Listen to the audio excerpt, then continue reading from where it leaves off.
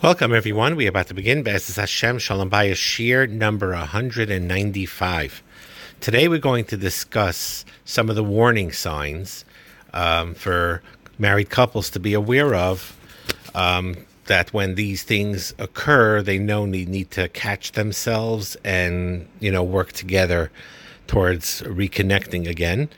And a lot of times what I'm saying, warning signs, shouldn't alarm anybody. I think very often, in almost every single marriage, these warning signs do pop up from time to time. They take place, even in the best of marriages. But, if it's a consistent thing, then, there's something that needs more serious work. If it's not so consistent, still, there's ways that once you catch these things, and you self-correct right away, the couple together, they work together on self-correcting it, it could really enhance the marriage and save a lot of problems going down the road. So we're going to talk about a few of them today. One of them is when you find the couple, husband and wife, just talking about the necessities, just talking about the things that need to be taken care of, whether it's the kids, the finances, the other things, like the checklist, the do list, the things that they have to do, that they need to interact with each other in order to get certain things done. But other than that, they move away from each other. So it's like that the marriage is sort of on an autopilot or like cruise control.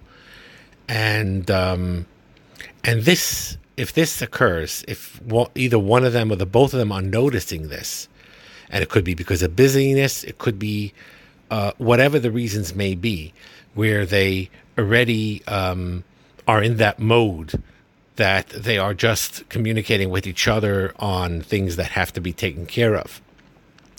That shows that effort needs to be made, that they need to connect with each other, reconnect with each other emotionally, physically, and so on. And sometimes what happens is when you're in this mode for a certain period of time, then there's anxiety here. There's anxiety by they subconsciously even think to themselves, like, I don't want to connect with my husband today. I don't want to connect with my wife today. I don't want to communicate. I don't want to open up any, myself to him or to her.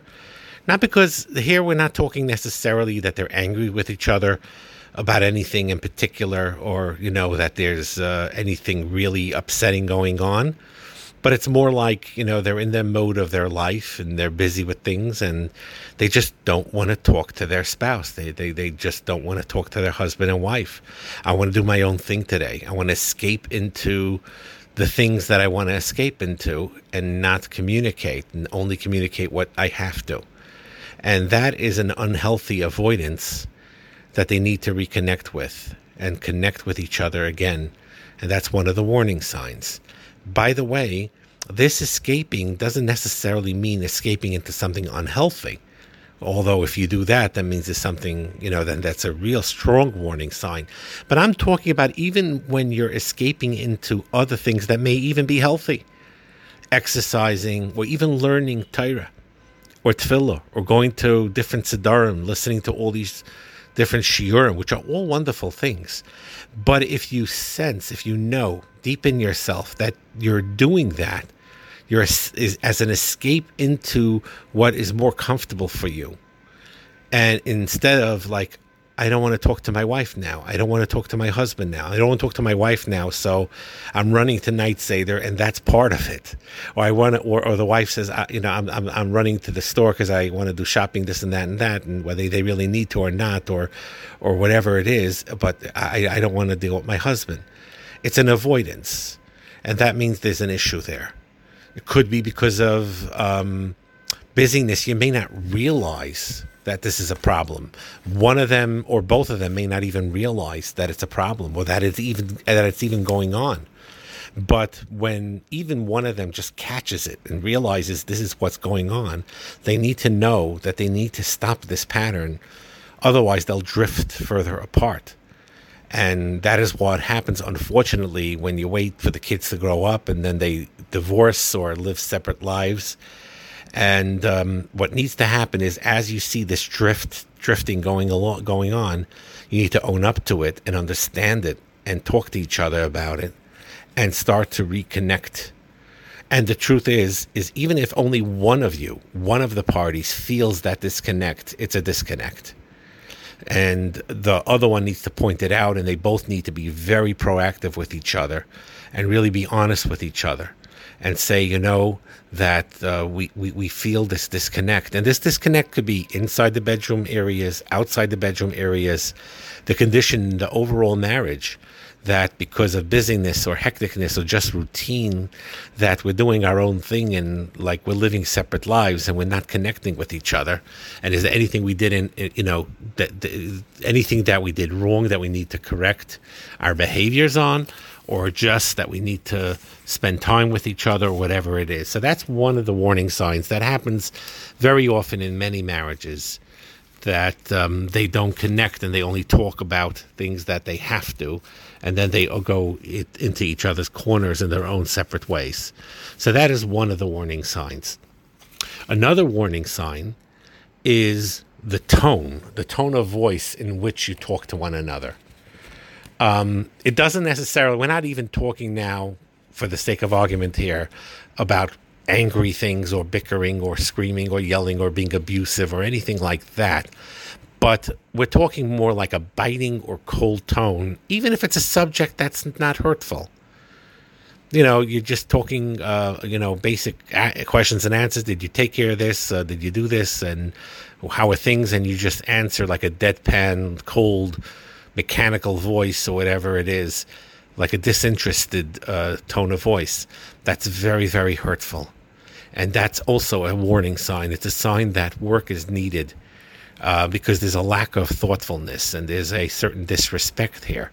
And this happens a lot, when you're dealing with a customer, you're very pleasant, you're dealing with someone you're trying to impress, a good friend of yours, or someone you admire. You'll be very warm and gushing and considerate. And then to your own husband and wife, you turn to them and you're talking in a monotone.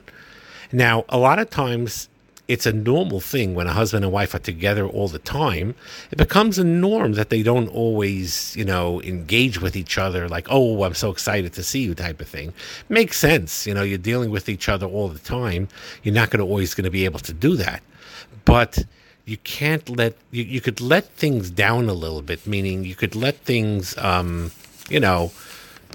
be in a normalcy where you don't have to be always so connected in that sense, but you can't let it go. There always has to be a way where you, from time to time, certainly on a daily basis, you pay attention to each other, you connect with each other, and it's very important to pay attention to your tone of voice. Very often, you don't even realize that tone of voice because you're tense and busy with other things, how hurtful it feels, and it's heard by the other husband or wife that's listening to it. And what's very important to do, if things upset you, you write it down, and then you read it, and then you learn how to verbalize it respectfully in a normal way. So that's another thing of a warning sign of the tone of voice being angry or distant or cold. That's also a sign that they really need to work with each other and they need to connect with each other. Another warning sign is similar to the first one, but it's a little bit different, but it's more like you're treating your marriage like it's a cable service or some type of monthly service that a customer that you have. So for example, if you have a business and you have a customer, they're doing a service for you, so they wine and dine you, and and they show how great they are, and you decide to hire them. And then what the customer service does, usually the company does, is they now say, okay, we got them. They're paying their monthly fees, their yearly fees. We're getting money from them. Now, what is the minimal I need to do to invest? What is the least effort that I need to do and still keep this customer? And that's really, unfortunately, how it works. They're not interested now in putting forth the best product. They just want to get by, not to lose the business. So they're going to do enough that the customer is happy to a certain extent. But what's the least amount of effort and time and money that I can invest and still keep this customer? And very often, unfortunately, we do this with marriage too. We basically put our marriage on a shelf. We basically say, as long as it's not, blowing up in the sky, and it's sort of in a maintenance mode. What is the least I could do? What is the lowest amount that I could do? The least effort. And for the marriage, just continue the way it is without me, just sort of on the sidelines of it. And that's a problem.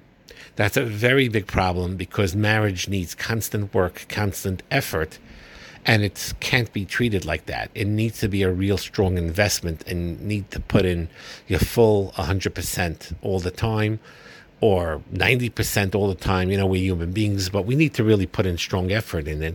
And just to get by, because, the marriage is not so bad right now, and I just don't have the patience or energy to invest in my husband's feelings or my wife's feelings or their needs, that's also a very strong warning sign that something is wrong, and they need to really decide together with each other that we're not going to treat a marriage like it's a customer, like it's a cable company, like it's a monthly service.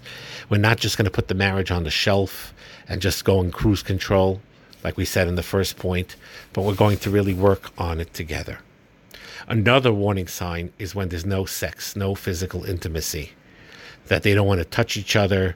Now, again, if we're dealing with the short period of times that we talked about in the past, whether it's hormonal after having a baby, there's definitely a period of time there, or during the menopause period, in different areas where it's normal, where there is a uncomfortableness of connecting in a sexual way.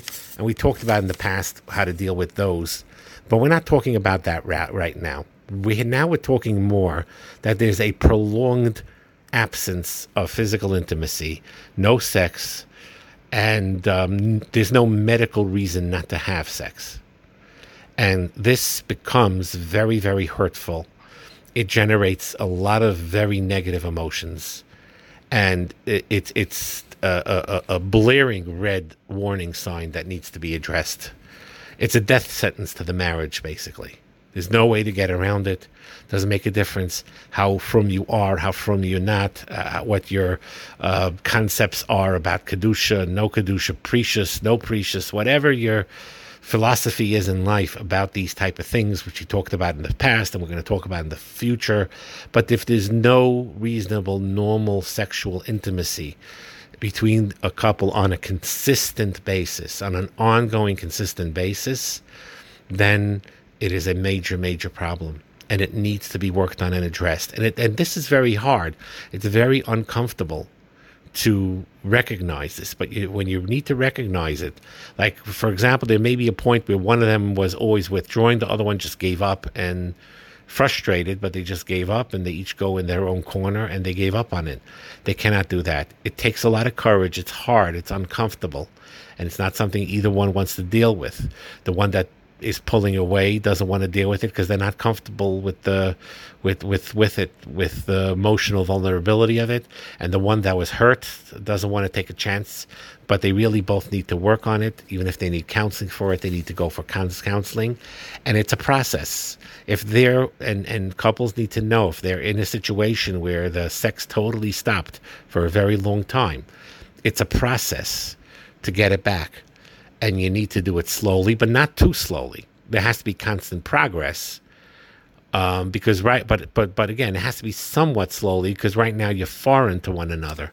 You have to sort of, in a weird way, start dating each other again, start getting to know each other, start expressing physical intimacy together, which is now very foreign to the both of you, and you need to start connecting in that way again.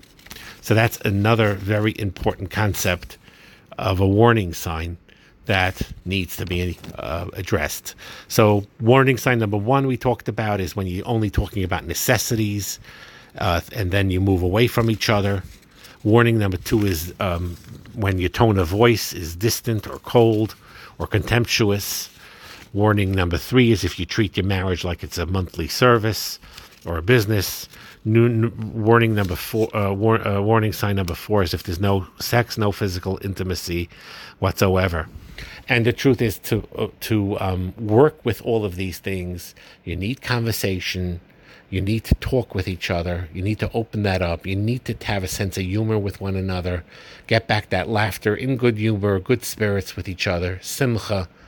And also, really, to daven for each other. This is a big yesod, basically, when you sincerely daven to HaKadosh Baruch Hu for your marriage, and specifically for your own husband, for your own wife.